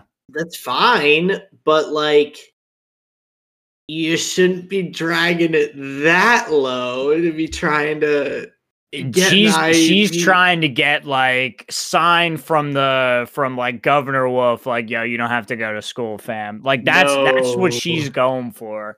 And Can't be doing that. Yeah. It sounds crazy. And just it was just so funny to me talking to her mother. I'm like, geez almighty. That's hilarious, but like semi-concerning as well. Yeah. Because like honestly, this kid sounds like extremely intelligent. I mean, back in high school, when I decided I would be lazy, I was like, I'm just gonna take the like lowest level of class I can take, and just like my English class senior year, I would answer, like, the teacher would ask a few questions at the beginning of class. I'd answer all of them and like not let anyone else answer anything, even though most people didn't want to anyway. Right. I would just go to sleep for the rest of the class because I was like, teacher knows I know what I'm doing, so he'll just leave me alone. Yeah, I did that. That was a great strategy. I did that first period every day of senior year. I would answer like 3 questions at the start of my English class. Out. Sleep. Hell yeah. Damn. So that's what I did to sandbag. But like, she's actually trying to get she's legitimately trying to like game the system. She's trying to beat it. I was never like smart enough to think I could go that far. And so that is like, extreme kind of intelligence. And I don't think she's like, Lord Voldemort or anything. No. But it was just super funny to hear, especially because like I've met this girl and it's just like, damn, man, that is that's a pretty funny one, because like her mother is such a sweet lady that just for her to have to deal with something like that, it's such a juxtaposition. Yeah. But yeah, I heard that yesterday. I just thought that was the funniest thing ever. That's awesome. The girl who cried wolf, man. Better yet, the girl who cried stupid is like what she's trying to do. I want to say good for her, but at that's the same what I time, said. That's what I said. I was like, that's awesome. At the same time, I'm just like, in the back of my mind, I'm like, it sounds like she has so much potential. But right? But then I'm also like, yes, get away with being as lazy as you can. Like, I'm all about it. Yeah. Well, she's doing it in such a creative way, or at least an out of the box way. It's like, yeah, That's so funny that she's like, she sees a kid who's actually struggling, and she's like, how can I do this? Yeah, she's like, I can do that. It's like, Jesus, okay. That's whatever. Amazing. I love it. So I thought that was amazing. No, I love it. That's awesome. But yeah, less gaming competition related and more just like funny stuff. But I did want to talk to you because I'm not sure if we talked about this last episode, but I know we've been talking about it behind the scenes. You getting into the investment / money making aspect of Magic the Gathering, and buying the box. We hit it a little bit at the end of last episode. Okay, not too deep, but I have pre-ordered my Time Spiral box. Now, what's your plan? Okay, like what's your goal? How do you see this playing out? I'm curious. So I'm hoping to get the box, start cracking packs. My idea is I'm going to separate the cards into different, like, essentially levels of how valuable they are. Right. Once I kind of get together a list of that, I'm going to send a list to you of what we got in the box to see if you want anything.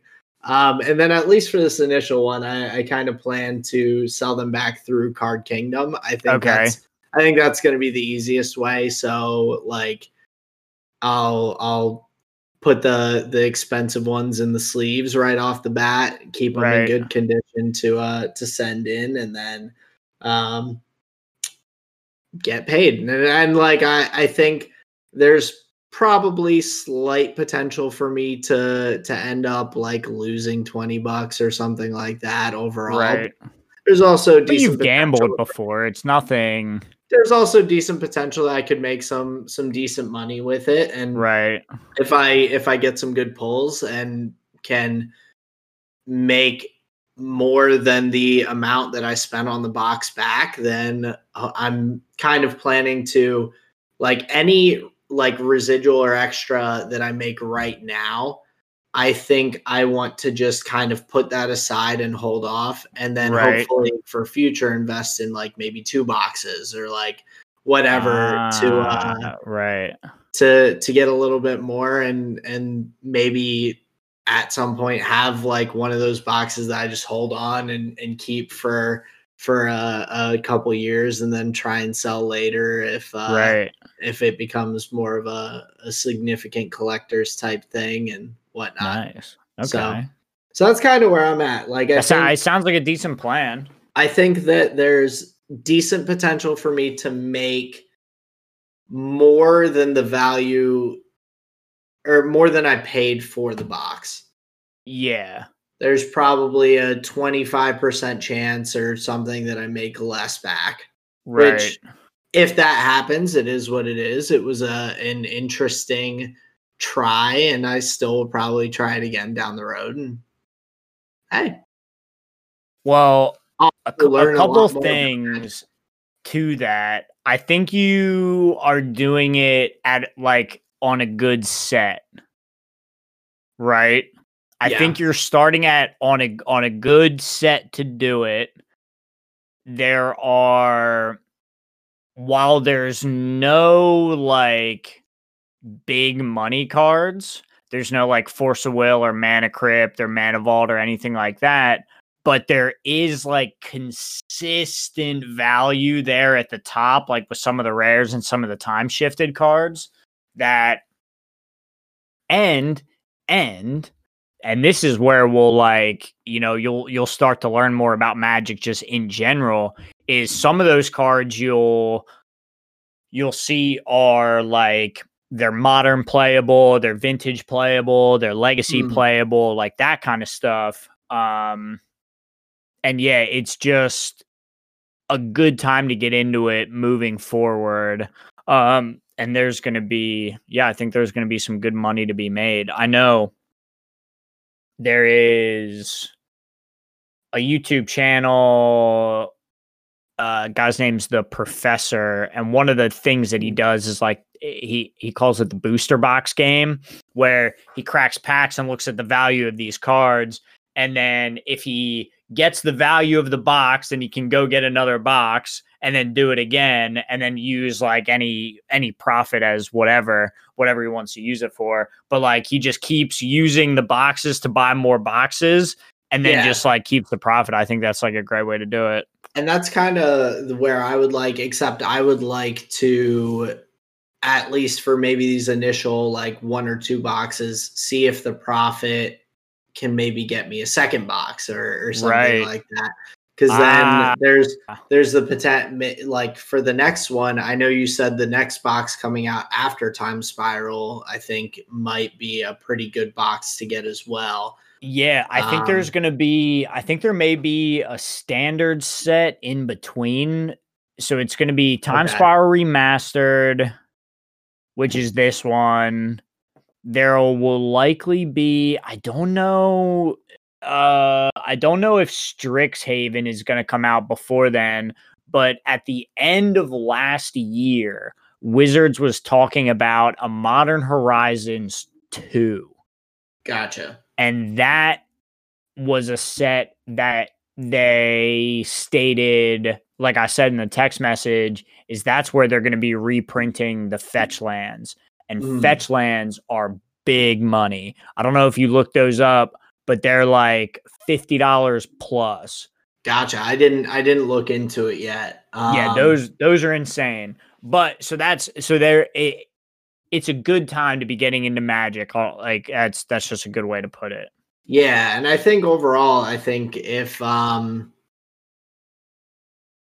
if I'm doing this, I'm also going to be like looking at the cards a lot more, reading them, getting a better idea of like what they do and things like that. And I think overall I will gain a better understanding of at least like what the cards can do. Maybe not play styles and necessarily things like that from cracking these packs, but I think that it will, I mean, it can't subtract from my knowledge of Magic. Like, I think that'd be funny.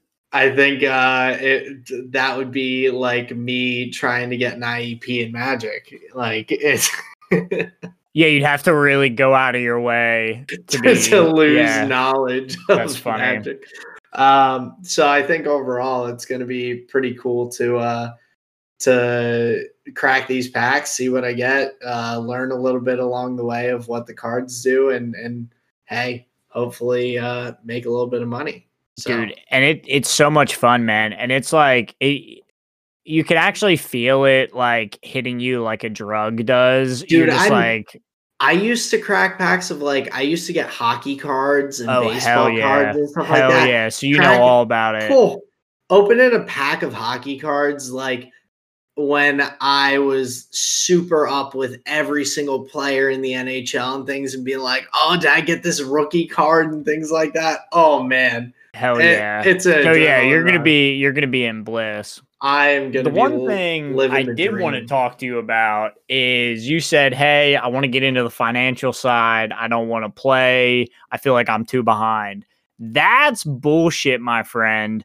They make especially for the game format that we play. We play Commander. Commander is like, it can be the most casual format where you don't need expensive cards, you don't need like super high skill level. I feel like if you ever wanted to get in on it with us, you would be able to pick up one of the pre-constructed ones and just like sit right down and play and have no issues at all. I think I could, and I guess saying that I would be like too far behind or whatever is probably not the app comparison. I think that if I bought one of those pre-constructed decks, I wouldn't be super competitive. I could still definitely. You could be though. You would be. Like, you really think so? Because you guys have tuned your decks pretty well. I think jumping in with Ian would be the only one that would give you problems because he doesn't have like lower powered decks. I know you said that. Tons of lower powered decks. Brett has lower powered decks. Jason has lower powered decks. Yeah. So you would actually be able to come in at a level where. But I couldn't compete at like the top level, but I could still play and have fun. Not yet, but if you're cracking packs of Time Spiral Remastered, you're going to have copies of Pact and Negation. I don't. You know what I mean? Like, true. This is what I'm getting at. Like, you're pretty close to being able to, like, you know, get into the hobby as much as you want to. I don't think you should put arbitrary restrictions on how much you can enjoy it, because it really is so much fun to play with the cards that you cracked and the arts that you love and all that. It really is a good time. I'm definitely. This is my sales pitch. No, I understand, but I'm also definitely slightly concerned about how much money I would spend on it. If you're making all this money from singles and stuff, if I am making money on it, and like say I crack these packs and make $100 extra on it or something, then that's $40 for a commander deck, $60 to your student loans. That's definitely something I would consider it a little bit more. I want to see at least like how this first you're gonna have so much fun. You're gonna have so much fun. I want to see how the first box goes, and in terms of like how much I'm making and things like that, and that will also give me a better idea of like if I'm gonna consistently want to do this and like figure out which boxes and like the more intricate details. Like right now, I'm like, hey, let me give it a shot, see how it goes, and I'll at the end of the day, I'm sure I'll learn more about it. I'm definitely not opposed to playing Magic by any means. I have some hangups in terms of I think that some sexual hangups, huh? Knowing myself, I would probably spend more money than I necessarily should.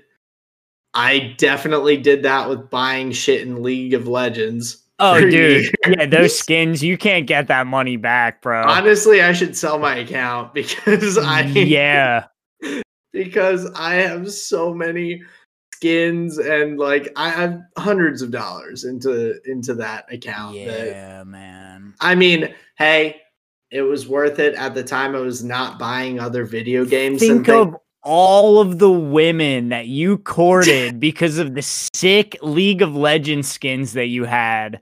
Hey, baby, have you seen my Infernal Alistar? Dude, remember when there was the video of the dude being like, hey, will you go to prom with me? I'm Challenger. Yes, I do. That was so rough to watch. Because you know he is still dealing with the consequences of that moment of his life. Hey man, chicks dig Elo. They do. They really dig it. But no, where do we go to sell our account? Because that's something that I should really do. I'll find somewhere. Hell yeah. Jesus, man.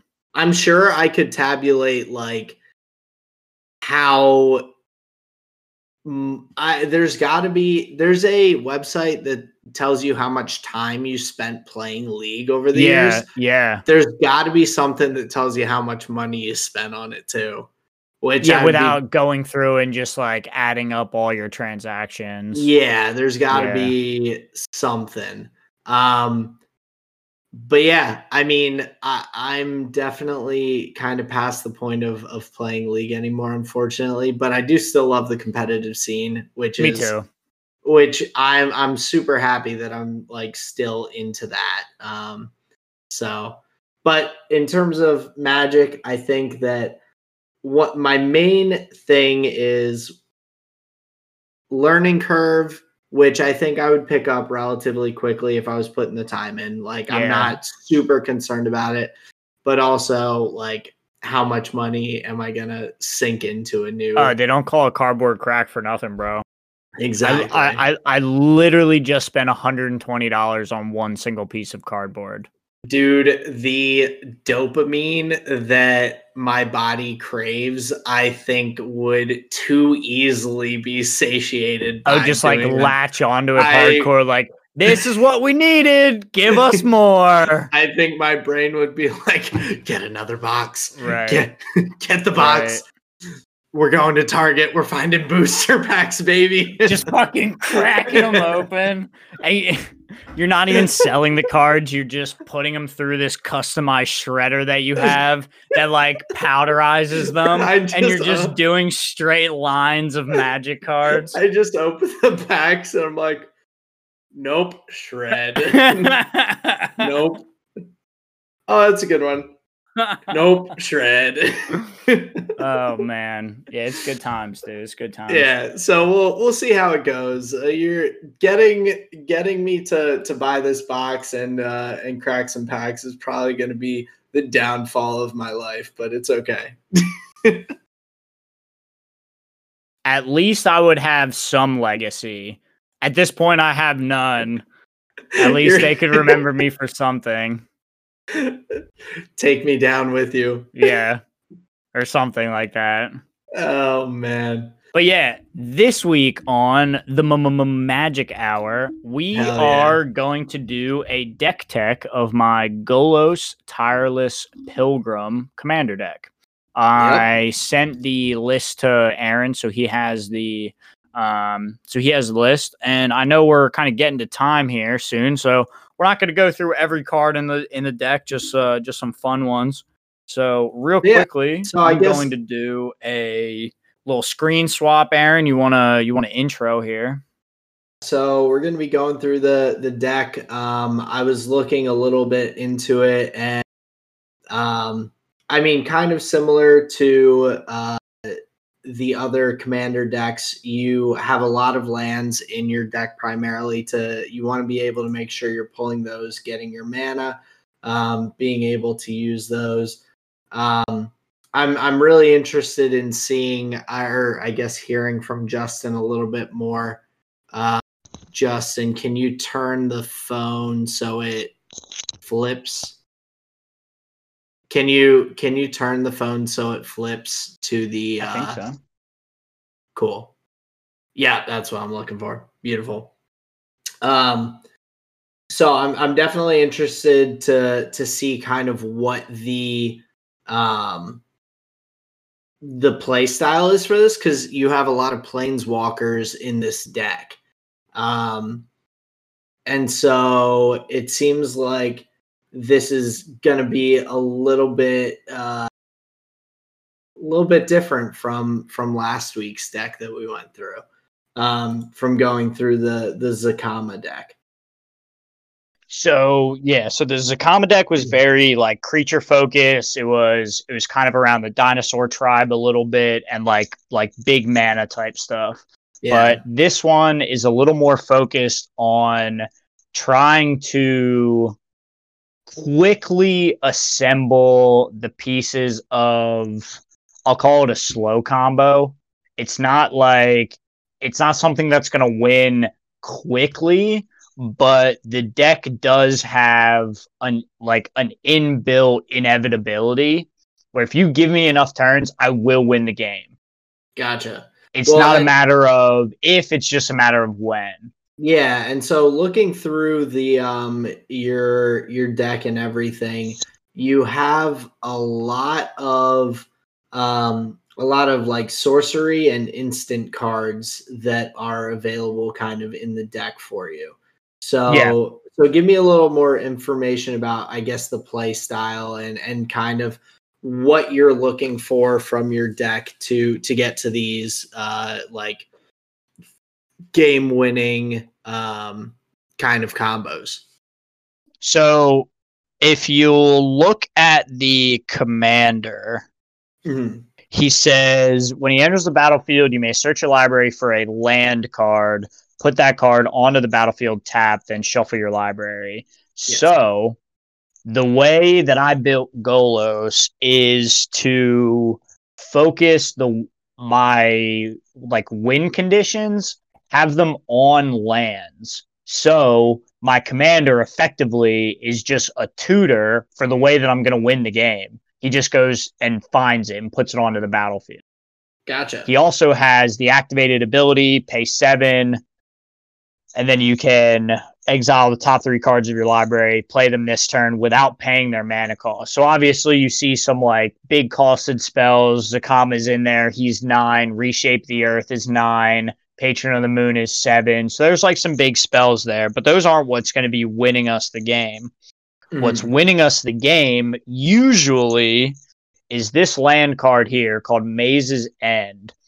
So Maze's End says 3, tap it, return it to its owner's hand, and then you may search your library for a gate card, which is a type of land.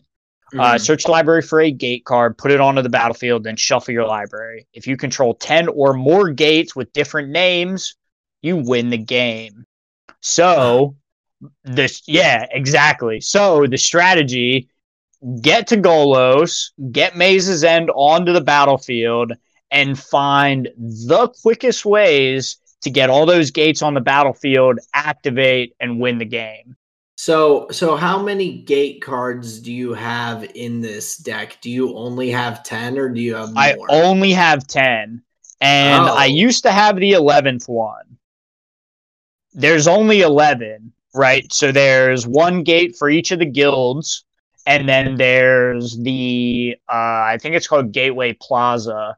But that land for our format, it was just too slow. It was really just too slow. So it enters the battlefield tapped, and then you have to pay a mana for it to actually enter the battlefield. So it's just like a really slow card to play. And every time I had it, it actually ended up not being that good. So I took it out. So there are only 11 gates total in Magic? Or yeah. You only had 11? Oh, okay, gotcha. I think there is only 11 total. So gotcha. You got to find them, right? In a 100-card deck, you got to find them. So Maze's End is our main win condition.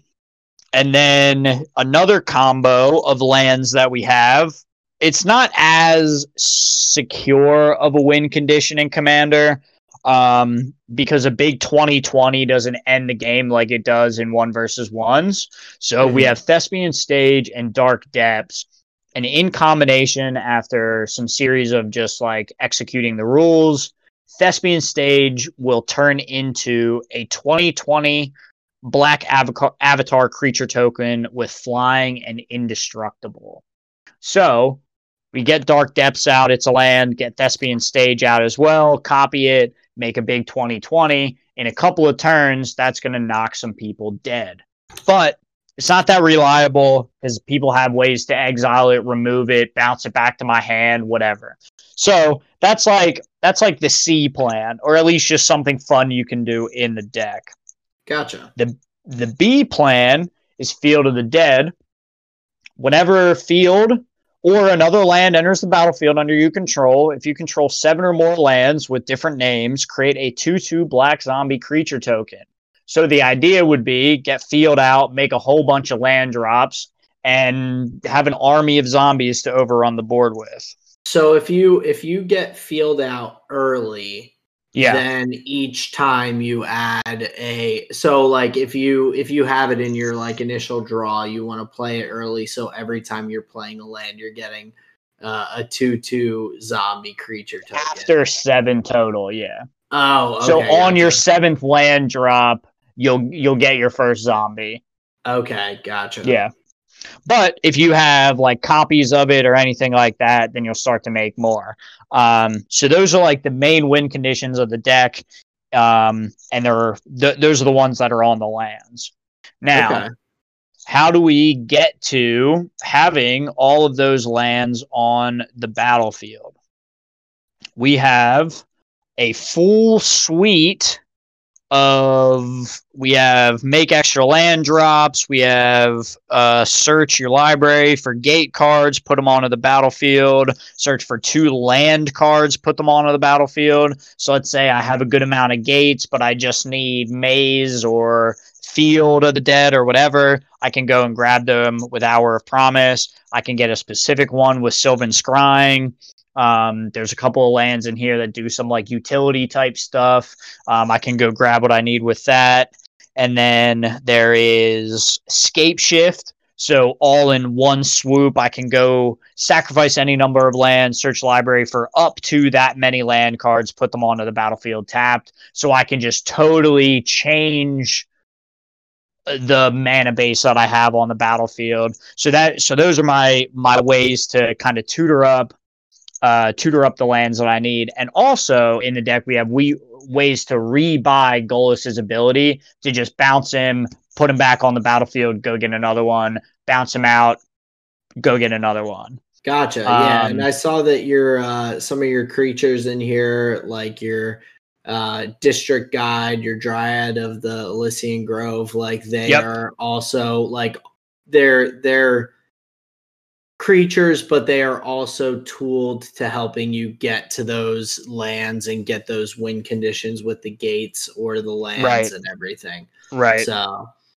So you were asking about the instants and sorceries. A lot of them are focused on getting more lands out, and then the other ones are just like removal and ways to interact with people trying to mess with my stuff. So like kill their creatures, counter spells, bounce things, stuff like that. Gotcha. Because with this, it sounds like you do need a certain amount of time, so you have to have some sort of counteractive ability to kind of block the other players from getting to their win conditions first. Yeah, exactly. So. Just stop them and their plans.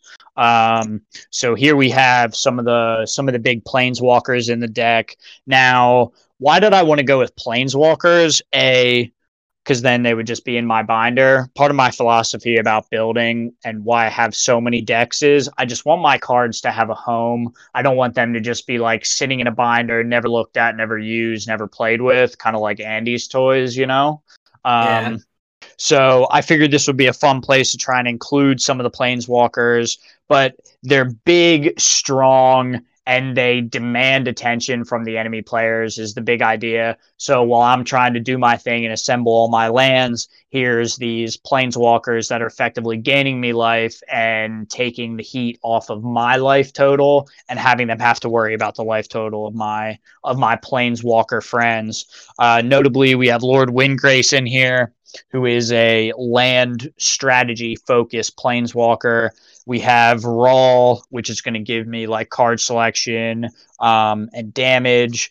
Vraska Relic Seeker offers an end game. -10 target player's life total becomes 1. So you have a way to just like drop somebody out of the game pretty quickly. Ashiok the Dream Render, exile opponents' libraries, and opponents can't search their library. So no tutoring for my opponents can really shut down a lot of strategies. And we have a decent amount of graveyards in our play group, so it helps me deal with those. Gotcha. And then Oath of Teferi, you can activate the planeswalkers twice in one turn, which is huge, and then ignite the beacon, go look for them. Now, this is often my favorite section, is my secret commanders. Now, these are other legendary creatures in the deck that facilitate the strategy, right? Yep. So we have Gigantha. Notice her ability. She taps for all 5 of the colors. So when you tap her, she adds 5 mana. So you tap her, that's like a full Golos activation. That's 5 of the mana.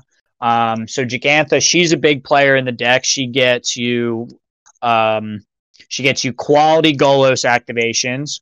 We have Sisay Weatherlight Captain. She's a tutor, so you can pay Wooburg and go search your battlefield for stuff. She's really good. We have Essica, God of the Tree. She's a mana dork, meaning she taps for a mana and then gives the ability to my other legendaries where they can tap for mana. So if she's on the battlefield, Golos really doesn't do anything. He never really attacks. So Golos will turn into, I can make mana with him. Giganta, I can make mana. Sisay, I can make mana. Gotcha. And then we have Yarick, who is one of my other commanders that I have, but he works really well in the deck, gaining me double enter the battlefield triggers, which when you have a lot of lands entering, creatures entering, he's a great one to have to double those effects. And then we have Joda, Archmage Eternal. So he says you may pay Wooburg, which is white, blue, black, red, and green, rather than the traditional mana cost for spells. So if I have something that costs 9 mana, instead I can just pay one of each color and I get to cast it. So he helps kind of lower the curve. So with Yarick, for instance, if you do have to kind of go by that play style of getting out like the zombies and trying to get creatures onto the battlefield, if Yarick is on the battlefield, you would be getting 2 of each. Exactly. Right. Okay, so and if you're dropping like 3, 4, 5 lands onto the battlefield in a turn, that's 12 zombies now that people are gonna have to deal with. Gotcha. So yeah, Yarick can generate a lot of threat very quickly. That's awesome. Now for the big swings, the cards that you would really want to hit off of Golos' ability to be able to cast them for free.